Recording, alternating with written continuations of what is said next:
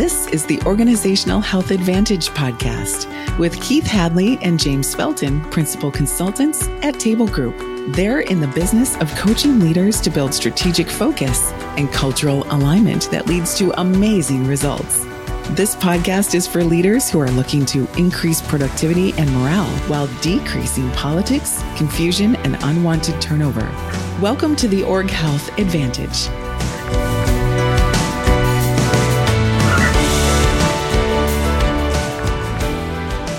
Hello and welcome back to the Org Health Advantage podcast.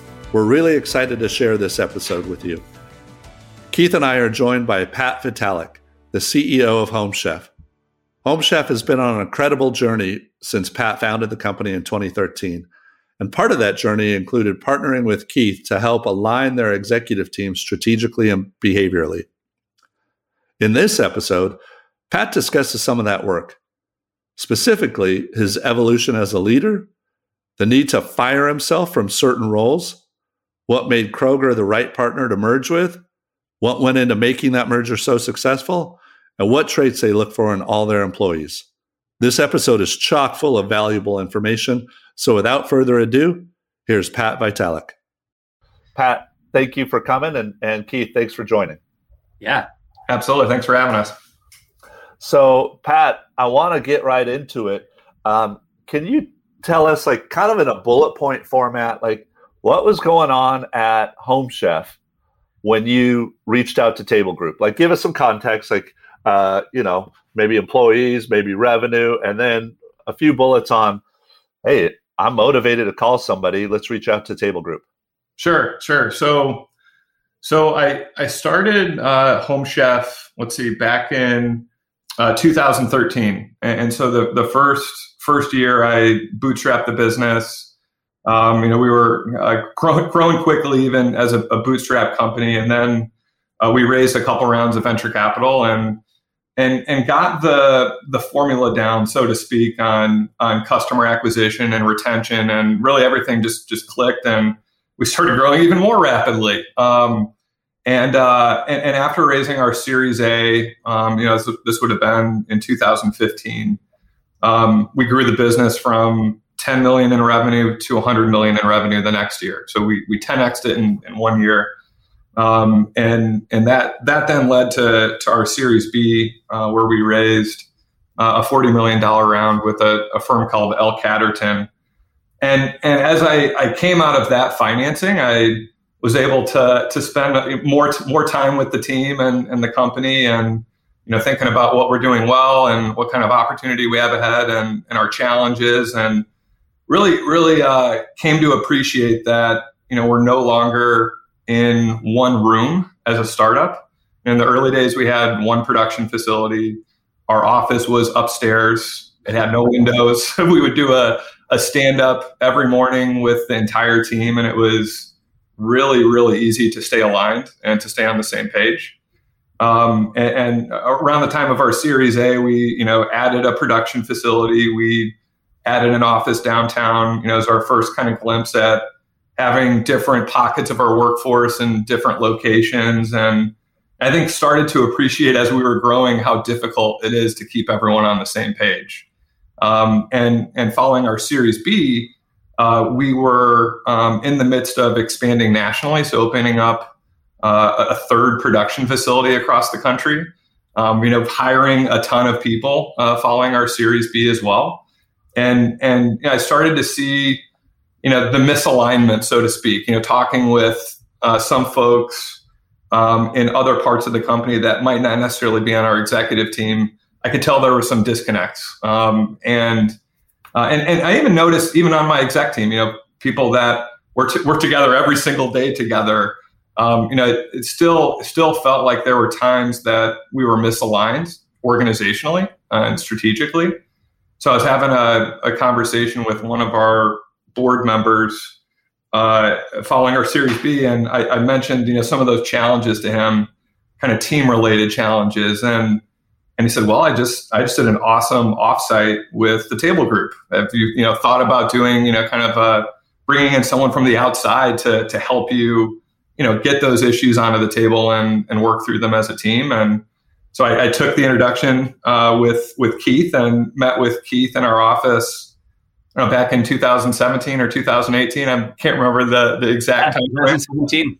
Yep. And so we clicked, and I really enjoyed the conversation and felt like it was worth a shot. I actually didn't know, are we just going to do one offsite, and that might be it. Maybe all my problems are done after that, but of course that's not the case. the challenges have changed as the business has grown, and since then we've been doing quarterly offsites and regular one-on-ones with Keith, and it's been extremely valuable. So, but that's really what led us down the path of engaging with the Table Group. That's great. Thanks so much for sharing that context. I'm curious, before we dive into maybe some of the disconnects that you saw, what was it like founding this company and then going from like, all right, everything is centered around me, to building up the team to where things are centered around the team as opposed to you? Yeah, I definitely had an aha moment. It was kind of the year of bootstrapping. I felt like I wasn't bringing on enough talent.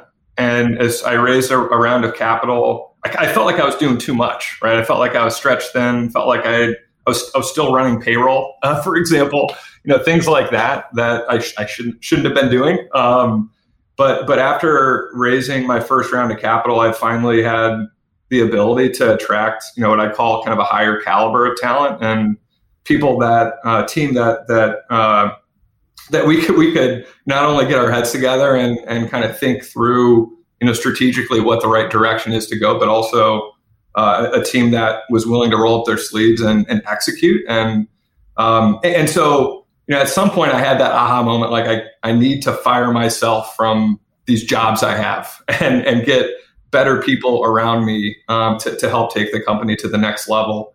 And I that happened after our seed round of capital, and as we continued to add higher and higher caliber talent over the years, it's given me so much more leverage and ability to be the strategic leader that the CEO should be, and not be the person that is micromanaging or doing everything or making all of the decisions for the company. And I really saw, it could have been timing as well, but as that talent was added, our growth accelerated. Our margin got better. The business was just performing better. And I saw that, I really thought of it as adding oil to the fire over the years, and still very much see it that way. That's great. James, I would love to just explore that, because Pat, as you're articulating that, I was just thinking, for every one founder like you, we meet probably 3 or 4 founders who are unwilling to give up that control, who don't want to step away from being the center of the universe of the company. Did somebody point that out to you? Was that self-discovery? Like, what is it about you that made that possible?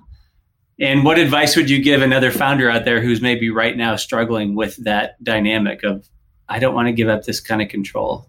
It was probably in my kind of seed and Series A round of conversations. Okay. Round, I didn't have the team page to point to, right? And that was a known goal of following this seed round. We need to build out the team. We need a head of marketing, a head of operations, a head of technology, and so forth. And so that was very much a goal coming out of my seed round of financing, and definitely got that advice, right? Is you don't want to be the smartest person in the room as the CEO, right? You want to be surrounded by the smartest people. And I think it's a combination of feedback and advice over the years, but it really felt like something that needed to happen to take the company to the next level. It felt like if we wanted to, which there's nothing wrong with this, if we wanted to stay smaller and, for Home Chef to operate as more of a lifestyle business and not invest so much in, let's say, our growth, it could have been a route to go and something to consider, but that wasn't my goal at the beginning. I felt like we had a really big opportunity And so it felt like a necessary part of the equation at the end of the day.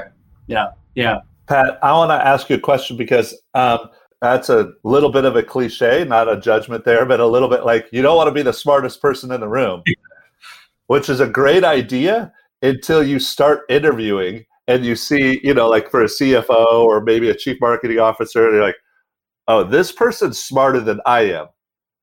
And that takes some vulnerability to hire people who are just smarter than you in each of these functions. Was that ever a challenge? You're like, boy, this person's going to challenge my intellect right here. Yeah, and it's something that I value for sure. And I don't know if I'm a unique individual or not, but I like to think I'm a humble leader, and I like to think I have a ton to learn from the people I work with, or from the people that are on our team in general. And so, yeah, it was, I guess, tough, like that concept of firing yourself from everything you're doing is maybe kind of a tough pill to swallow. But once you see the benefits of it and how much it brings to the team and to the business, it's totally worth it. and it is the way to go. But yeah, I'd say I also value that in the executives and the folks that work directly for me. I want them to be hiring people that are smarter than them as well. And it's just this constant pursuit. And I admit it is a cliche, but it's a cliche worth living by for sure. For sure. And I think it's just harder to actually put in practice. I can't imagine sitting there as a CEO and a founder and they're going like, oh, this person's going to be smarter than me in this. And then this person's going to be smarter than me. And the vulnerability it takes to actually hire those people. Yeah. And, I came out of the investment banking world. So I worked in finance before. And, I think finance and, kind of professional investment banking services world tends to attract a lot of, highly motivated, smart people. And I saw how effective really good teamwork is with very high caliber people coming out of that world, and was looking to surround myself with people that are even smarter than that. Right. And as a good example, the first head of marketing I hired, he aced his SATs. Right. I mean, he's a very, very smart guy. And that was something that I really valued. And it wasn't the marketing experience that he brought to the table, because it was basically zero marketing experience. It was more so that he was a very smart person, highly motivated, could figure out how to carry forward and get creative and be resourceful, and all those things that are important for a startup. Yeah, really cool. Thank you for that. Now, clearly, you hire really smart people. It doesn't mean they're always going to get along well. There are going to be disconnects, as you call them.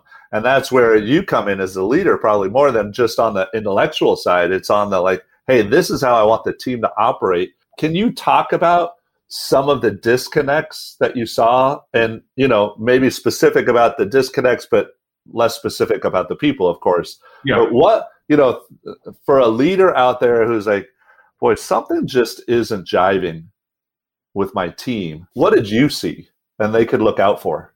So we were getting, and I feel like I hear this from companies all the time, but we were getting very siloed in nature, right? So our functions were operating in vacuums. For example, and our business has a physical component to it. So we're not, let's say not just, but a software business, right? Where everyone is kind of in the same office and coming with the same context, generally speaking. Not to say that you can't have silos within a software business, because you certainly can as well. But we have, physical plants. Now we've got hundreds of people at plants across the country. And so it's easy to get siloed when you're not together. Our operations team, for example, was coming with a different perspective than our tech team or our marketing team, because they have a whole other set of challenges and constraints that they have to work around, and realities that they have to face. And that's what I was seeing with our team. We had what I would call a full executive team. So we had all of the functions had an executive leader. And as I was building out that exec team, I was finding it more challenging to break down those silos and get everyone on the same page. And that's what I saw was really just kind of unnecessary misalignment, lack of context is probably the biggest call out. And we didn't have what I'd call kind of a kind of overarching framework to unite those silos, and that's what really led us to the table group then ultimately. But that's what I was seeing was just people coming with different information would have made different decisions for the same problem based on that different context, and that's what was obvious to me and kind of got me to a point where I said we need some outside help to get this, even though I might have been considering one of my important responsibilities as the CEO to be camp counselor. I felt like we had to bring in some organized help and advice to take us to the next level. It's interesting. As I was listening to you, Pat, I was thinking that so often in life, the solution to one challenge creates the next challenge. And maybe I'm getting some fresh insight from you on this one. Is you surround yourself with really smart people, and then left to themselves, they're out there just trying to solve problems, but they're doing it in a way that's not exactly united with each other or aligned. Yep. And you got to bring a simple framework to them to say, okay, but let's be clear. Here are the things that I'm really passionate about, or here's where our strategy needs to be really clear. And now to get those people actually aligned around the same principles. Yeah, I think that's a great point. I think left to their own devices, smart individuals are going to come up with their own framework if right. not kind of given one or not aligned on one as well. And it's a great point for sure. That's awesome. So during this run, you folks are acquired by Kroger. And now, what did you do to prime the pump for somebody like Kroger to want to come in and buy you folks? So there was a lot happening in our industry at the time. So the first meal kit provider was going public at the time. So that's Blue Apron was doing their IPO, and there was a lot of talk in the press about their upcoming IPO and a lot of anticipation around their IPO. And so we were starting to get inbounds and questions from bigger strategic companies, grocers, for example, just wondering what we're up to, and kind of curious about the industry, realizing that Blue Apron was about to go public. And so with that, we actually ended up getting a couple of offers from a couple of different strategic companies. And we evaluated those the summer after Blue Apron went public. I think it was the summer of 2017, if I'm remembering correctly. And ultimately decided not to partner with either of those companies. And we kind of wanted to wait till the dust settled, so to speak, on Blue Apron's IPO and not get too far ahead of ourselves. And so anyway, I made the decision to get to know the industry even better, right? So we had some inbounds and had some conversations going, and I realized I hadn't talked to everyone. And one of those characters was Kroger, and so I figured out a way to get introduced to somebody at Kroger, and it really was kind of wondering what the business opportunity could be working with a grocer. We had a couple of partnerships that we were working on with other retailers. One of them was a East Coast grocer that we were doing a click and collect meal kit program with. Another was a big online retailer that we were making our meal kits available online to their customers. And so, we were kind of pursuing this partnership strategy. We wanted to add a few more partners like that and see, because we were always been a predominantly direct to consumer business. And so we're acquiring customers directly online or through the television. So anyway, started conversations with others where we could potentially sell our meal kits, and had a 30-minute phone call with someone at Kroger. And at the end of that phone call, this person said, "Hey, would you be interested in doing something more strategic than just selling your meal kits in our stores?" And I said, "Yeah, to be honest, we've kind of been through this dance over the last several months, and we're not out there looking right now. But I'm all ears if you guys want to, if you'd like to explore what that would look like, but let's make the business case, right? And let's see how we could work together at a high level." And so got to know Kroger in the following months. So that would have been, kind of the fall of 2017. They came in town, had an awesome meeting with a lot of their team. I was surprised at how many folks came up to Chicago, and was kind of wondering, if this is probably more serious than just the business partnership we were initially talking about. And then again, got to know Kroger over the following months, and it took a lot of relationship building for sure. I came from the investment banking world and have seen mergers go poorly. I've seen the bad side of M&A.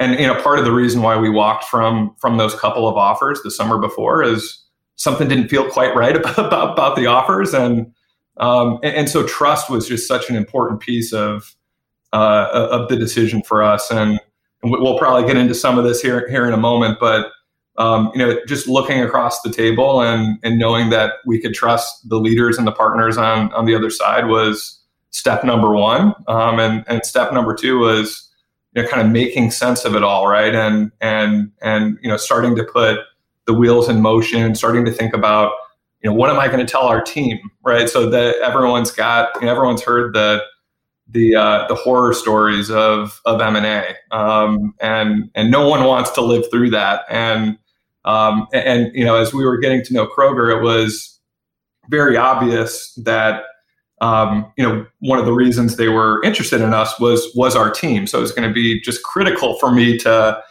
communicate it in a way that keeps the team excited, keeps everyone optimistic about the future that we have. And luckily, maybe I shouldn't say luckily because it took a lot of work, but we're about 3 years into the merger now. I'm obviously still here, so I'm having a good time.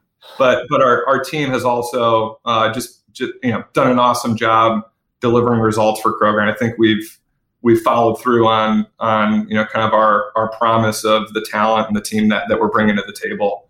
So I'll stop there because I could probably keep rambling on about it. Well, yeah, that's awesome. I'd love to hear. Keith and I have a client who's going through this process right now, like deciding, hey, we're going to sell. So what was important, like just like bullet point, what were the things that you looked for and said like, yeah, this checks the box, this checks the box, this checks the box? You said trust earlier in the team. Yeah. In the Kroger team. That would probably be my biggest box to check. I think the second thing I'd call out is just being aligned on what the vision is for the partnership. That was a very important part of getting to know Kroger on both sides, was making sure that the vision of the partnership is what we both believe in, and getting that buy-in early. And I think involving as much as your team as possible in that is hugely important. I was able to bring in my executive team to the conversation before we announced it to the world. And so, our executive team was coming up the curve with Kroger as I was in aligning on that kind of partnership vision together. And so, I think kind of making the sausage together as much as possible and not being felt like you're being directed as an executive team member to deliver on this vision that you had nothing to do with, is a big part of making the partnership successful. We had the benefit of of creating an agreement that had, performance milestones and very clear kind of definitions of success. It kind of speaks to having a vision around the partnership to an extent, but, knowing what makes the partnership successful as well. I think, our team, myself included, we like having a goal, right? We like having, something to work toward and kind of knowing whether or not we're doing well. And so, I think aligning on what success looks like as well is a really important part of a merger. I think that the individuals that, not just, kind of trust from an organizational standpoint, but kind of understanding where your business might fit into whoever's acquiring you, knowing which business units you're going to be working with most, getting to know them if possible. I think that was, not only did I have the benefit of pulling in my exec team as we were getting to know Kroger, but Kroger did a really nice job of bringing in key people on their end that we were going to work with after the merger was announced as well. We did things like even, we had an integration, kind of checklist before we even signed the deal, and just kind of, had a really good idea of like, what does integration mean to you? Because that word is a strong word and can mean a whole lot of different things. But just, getting on the same page with things like that, I think just gets ahead of potential conflict down the road. But I think that one of those, kind of integration points, so to speak to the autonomy of Home Chef and what is their intention of their use with our brand? What is their vision for our team? How does Home Chef fit into Kroger as a whole from a team and talent perspective? And for me, it was important to have that autonomy that allows us to perform and hit the goals that we both agree are metrics of success. And they've absolutely delivered on that promise of autonomy as well. And so I could probably keep going, but those are the big ones that stick out to me as I'm thinking through it. Yeah, that's a great checklist. Thank you. I mean, the integration checklist for before you even sign the contract is really cool, and getting to know their business units and who is leading those and how you could work together with them well. That seems really intentional and things that we never would have probably thought of. That's cool. Let me ask, I would love to hear, Pat, just to comment a bit on your strategy. From the very first conversation we had, you were able to clearly differentiate your strategy from others in your space. And I'm thinking too of what it would feel like to build a brand, build a strategy, have that success, walk into Kroger. Probably I think they're the largest grocer. Yep. And it's like you've done something that they were not able to do yet. And I'm just curious, like, how did you think about your strategy? How was it clear to you? How did you maintain that? Just comment a little bit on your strategic focus throughout this season. Yeah, absolutely. And, a lot has changed even from, the day after close. Our business has evolved a lot. One of the things that one of the executives at Kroger said to me early on in our conversations, we were walking out of one of our production facilities. We had just gotten done with a tour, giving this executive a tour of our facility. And he walked out and we're talking, and we're kind of recognizing Home Chef is very much a meal kit business today. That was what we did then. And he's like, I think Home Chef's a lot bigger than that. And I said, I do too. I think there's a lot of stuff that we could do outside of meal kits, and we had started experimenting with some of that already, but in nowhere near the scale that we're doing it today. But one of the things he said is, I want to give you guys the keys to our meal solutions business. And that sounded huge to me. I started thinking of just how big of an umbrella that could be. And that was obviously one of the big topics of conversation as we were putting our heads together, strategically. And so that being said, there's so much you can do in the world of food. It's really easy to get, off track, right? And too far afield from your core. And so, one of the things that was important for us and for Kroger as well was, keeping the things that have made us successful to get to the point that we were at then, and maintaining those things into the future. And thinking about what are we good at today that got us to this point. One of those really important things is our culinary engine. So we've got a highly data-driven culinary process that we do research and development on to find the best recipes. And so it wasn't just about going out and creating products out of thin air. It was about taking the Home Chef approach and using that in other categories. So ready to heat meals is one big category we're working on today. We're working on Kroger's entire rotisserie chicken program today as well. And so things like that are, part of this meal solutions umbrella, we've approached with the Home Chef culinary / data-driven approach. And so it was important for us to not, kind of veer too far away from what we were good at, but apply, that approach to other parts of Kroger, other parts of the food world.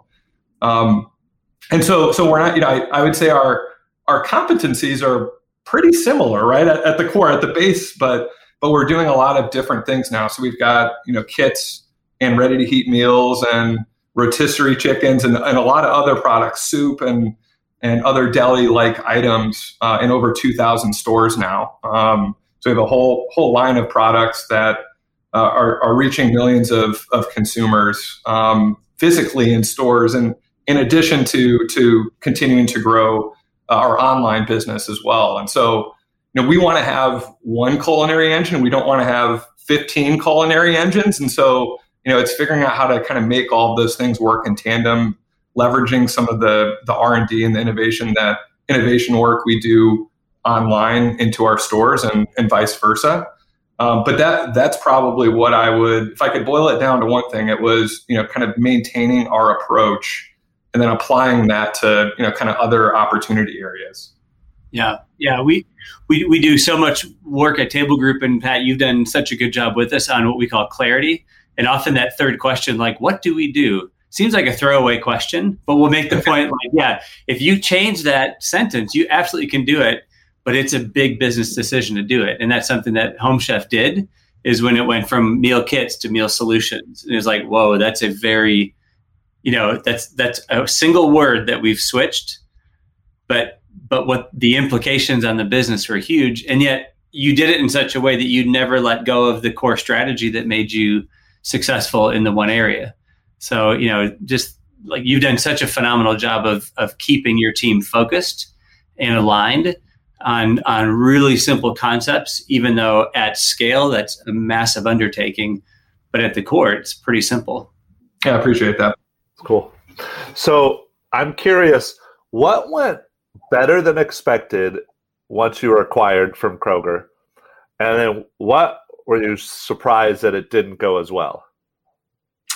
So, I think one is having come from the investment banking world, I really wanted to end up with a good partner. And I guess I'm not surprised we did, but I know how hard that can be. And so that's one thing I'm just really thankful for as I, look in the past and any advice I would give for anyone is just to be so cautious around who you're partnering with. Because it's not just impacting you, it's going to impact your entire team, your reputation, your legacy, right? And so that was one thing that, I can't say I'm surprised about, but it's something I'd call out.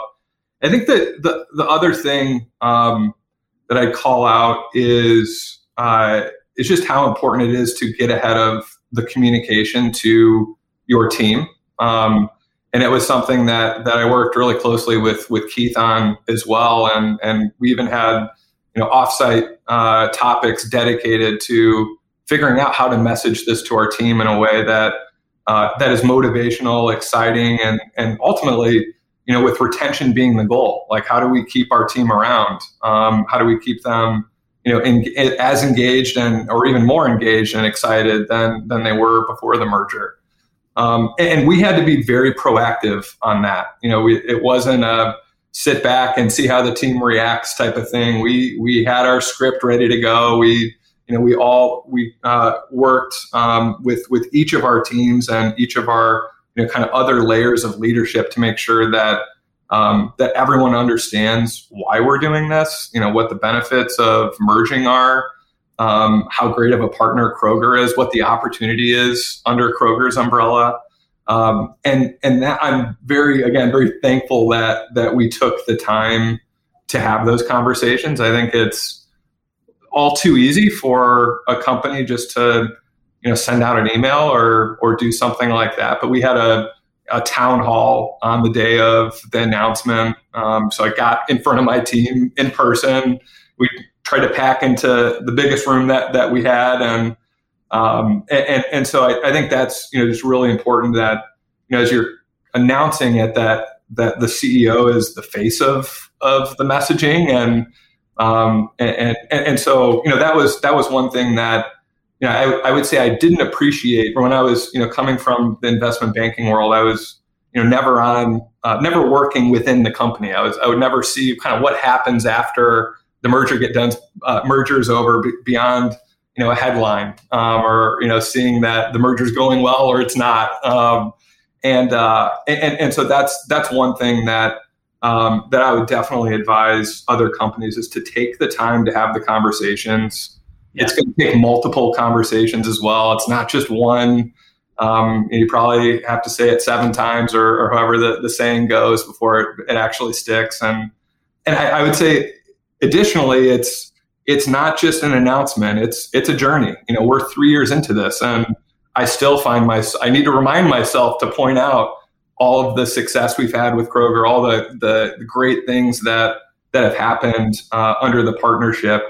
Because I don't want our team to ever lose sight of why they're here, why they're at Home Chef, and to always be excited about what's next. So.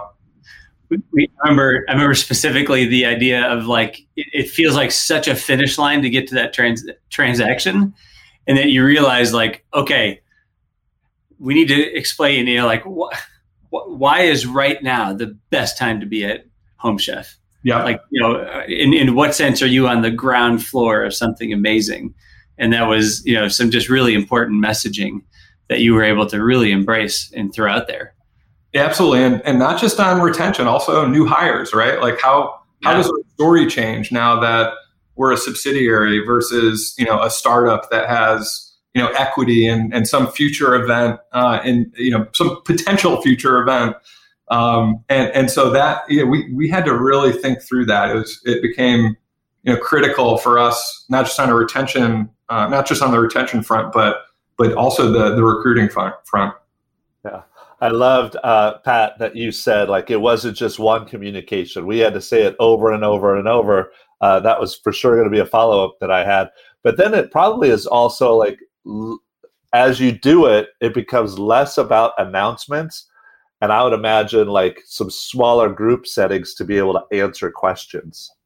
Absolutely. Yeah. And just making sure that, it doesn't even need to be so obvious, right? And it just kind of weaving it into your regular communications and making sure that you're touching on it regularly. I can remember, I think Keith, you mentioned this and gave me this feedback is that it's too easy to get to a negative narrative with a message like this. And if you leave let the team kind of come up with that narrative on their own, it's probably going to be negative. And unless you're there to, kind of reinforce the benefits, the positive side of a partnership like this. Yeah. We sometimes call that constellations. It's people see the data points and they fill in the gaps, and they always turn it into a big scary bear. Yeah, exactly. Oh, this is going to be something good. I promise. Well, it sounds like to me, we talk about at the Table Group those 4 disciplines to running a really healthy organization. And a lot of times we spend most of our time in the cohesive team, which is, discipline 1, and creating clarity, which is discipline 2. But during this, you probably really understood the value of disciplines 3 and 4, which is over communicating that clarity and reinforcing it in your human systems. I mean, you've talked about reinforcing it, or over communicating it, but also the reinforcement and how you're hiring people and what that story is during that process. And it seems like you really doubled down in those last disciplines of over communication and reinforcement. Yeah, absolutely. And, it comes back to just recognizing how critical talent and the team is to the partnership. Yeah. And that is, something I haven't lost sight of, and not just to a partnership, but to a business, right? And to any business out there. Yeah, that's really cool. You surprised me one time when I asked you kind of midstream how things were going. And I remember because your answers totally shocked me. You said probably the most significant thing that's been helpful to us in this process. And I was waiting for, this massive insight. It was our daily check-ins. It's like 10 minutes every morning, checking in as a team. And I was like, really? He's like, yep. It just kept information real time. It kept stories from emerging. And then, just the way you were able as a team to really stay on top of things throughout a very long season of transition. These were months and months. It wasn't just a couple of weeks. Yeah, it's a good call out. And, kind of back to the, why did we seek Table Group in the first place? It was easy to do those quick check-ins or those daily stand-ups when you're all in the same place. And then as the business grew, we started, teams were doing separate check-ins. We weren't doing things together as much. And that to me has been one of the biggest benefits. The meeting cadence in general, I'll say, but the daily check-ins, the daily huddle has just been so valuable. Again, to kind of get ahead of, that's one good reason to get ahead of, any negative narratives that can come up in between touch points. Yeah. Oh, that's cool. So Pat, I think about your time since starting Home Chef, and you've had such a breadth of experience now. Like, you've founded a company, you've grown a company, you've been acquired by a big strategic company. And now we've gone through a global pandemic. As you look back through those 8 years, what do you think you've really codified in yourself as like some leadership principles you would say, like, boy, I never want to steer away from these? There's a couple ways I think about it. I think one is, kind of as an organization, how does Home Chef, how does the team, how do individuals at Home Chef succeed? And what are the behaviors that they exhibit that are in common with our, best players, right? The best folks on our team. And, I think some of them might come, from me, so to speak, from the early days of how I ran the team, and others I think have formed, organically as our team has grown as well. But the one that I would call out, I think I mentioned it earlier as well, but one that's really important to us is to be a humble team player. So the people that do the best at Home Chef tend to be quite humble in their approach and not obnoxious and not a know-it-all, and they're curious about the other person's perspective and getting to the right answer. But being a humble team player is just so critical for succeeding at Home Chef. Another core behavior of our team is that we take ownership, and this is I think a bit of a reflection of kind of our bootstrap days of don't expect someone else to do it, get it done yourself. If someone else can help you, of course, be the humble team player and partner with them on it. But our team is really good at taking ownership of something, getting to the bottom of the problem, and not leaving room for question as to who's going to go and either fix it or solve it. And I think our team all takes some pride, right? Not just some, but a ton of pride in our work and what we do, and recognizing that there's a customer and a family at the end of the day that are going to open up that box, and we want to delight them and want to give them the experience that we promise on our website or in our stores, and so I think taking ownership is one that is also just critical for someone at Home Chef to succeed. And then the last one, the third core behavior that we talk about a ton at Home Chef, we look for in new employees as well, as being a pragmatic next level thinker. And it's a bit of a mouthful of a phrase, but it means a lot to us. And what it means is that you can be pragmatic in your approach to, let's say, get the problem solved. Be resourceful, do what you need to do to move on, right? And but also do it in a way that you're thinking about the long-term impact, right? You can't throw a Band-Aid on everything, because then we might have a way bigger problem that we're going to have to deal with in several months or several years from now. And so we're always looking for folks that are good at balancing those things, getting to the bottom of a problem quickly, being pragmatic about it, but not doing it in a way that sacrifices something long term as well. But those are the three core behaviors that we look for when we're hiring, and as we're doing our performance reviews as well. The way that we kind of size up performance, so to speak, is thinking about those core behaviors. One of the things I've loved about those core behaviors, as you've described them, is hearing you tell stories of how they are equally relevant in the early days of Home Chef, when it was literally people from the corporate office running down to help pack meal kits, to fill a big order and get them in the back of a U-Haul truck, to fast forward 5 years in dealing with incredibly complex digital marketing, or solving some new operational challenge that's come as a result of scale. It's like it's the same behaviors, same people doing the same types of things, just different problems.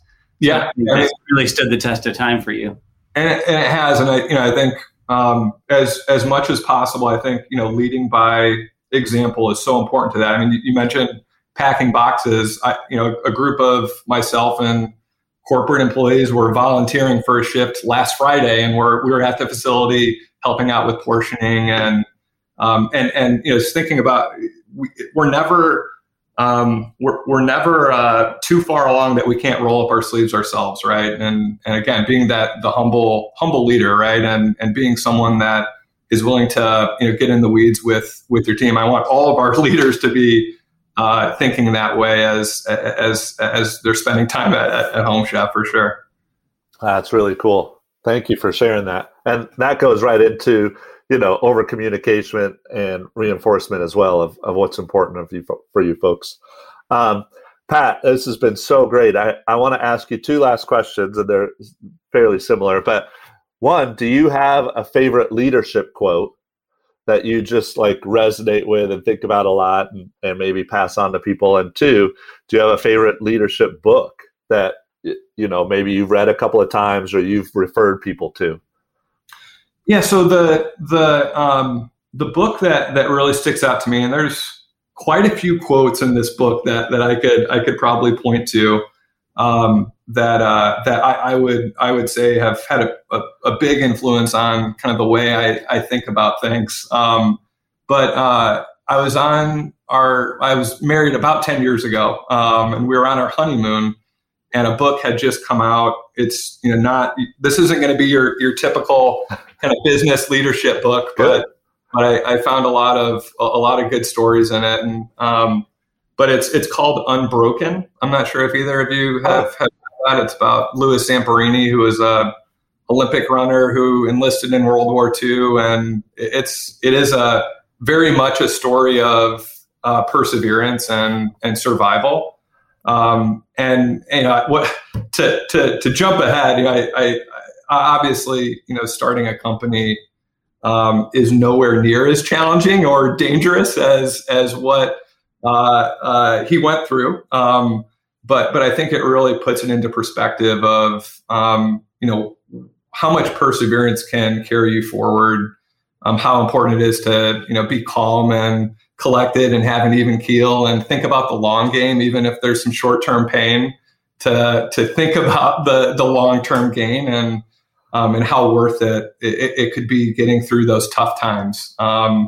And so that's one book that really sticks out to me. I love those kind of survival books in general. There's a few others that I really like that have similar stories, but The Unbroken Story is one that really puts it all into perspective for me, for sure. That's cool. Yeah, you're not the first person to recommend that book to me, so I've got to go out and get it now. And I have a few friends from USC, and so he's a, of course, yeah, he's a USC guy. Yeah. So, well, awesome. Thank you so much for this, Keith. Is there anything you'd like to ask him or end with? No, I just love to brag on Pat because there's two things that we look for in every leader that we work with. And the first is humility, which we've talked a lot about. But the second trait, which it goes along with the first, but not every leader has it, it's just openness. Just open to hearing new ideas, reflecting on them, putting them into practice, not accepting all of them, but just open to listening. And Pat has always struck me as being so open and then just courageous. Maybe you got that from the Unbroken book, or maybe you always had it. But just, it's like, hey, some of the things that we have to do are hard to do, and they just, they're straightforward, but they're just hard. And Pat's just been willing along the road just to make some really tough calls at times for the sake of the business. And so, yeah, that openness and that courage are just two standout features that I just wanted to brag on Pat a little bit. Yeah. Awesome. Well, thank you. I appreciate that. Those kind words for sure. Yeah. Well, thank you so much, Pat, for joining us. I really appreciate it. I think this is going to be super helpful for leaders in so many different ways and very insightful. Thanks for your time, and we wish you continued success. Thanks so much. I appreciate you having me on. Thanks for listening to the Org Health Advantage. Your hosts, Keith and James, are helping leaders change the world of work and invite you to share this podcast with your friends and colleagues. For more resources on building stronger teams and organizational health, check out tablegroup.com. Produced by Audavita Studios. Connect your voice to the world.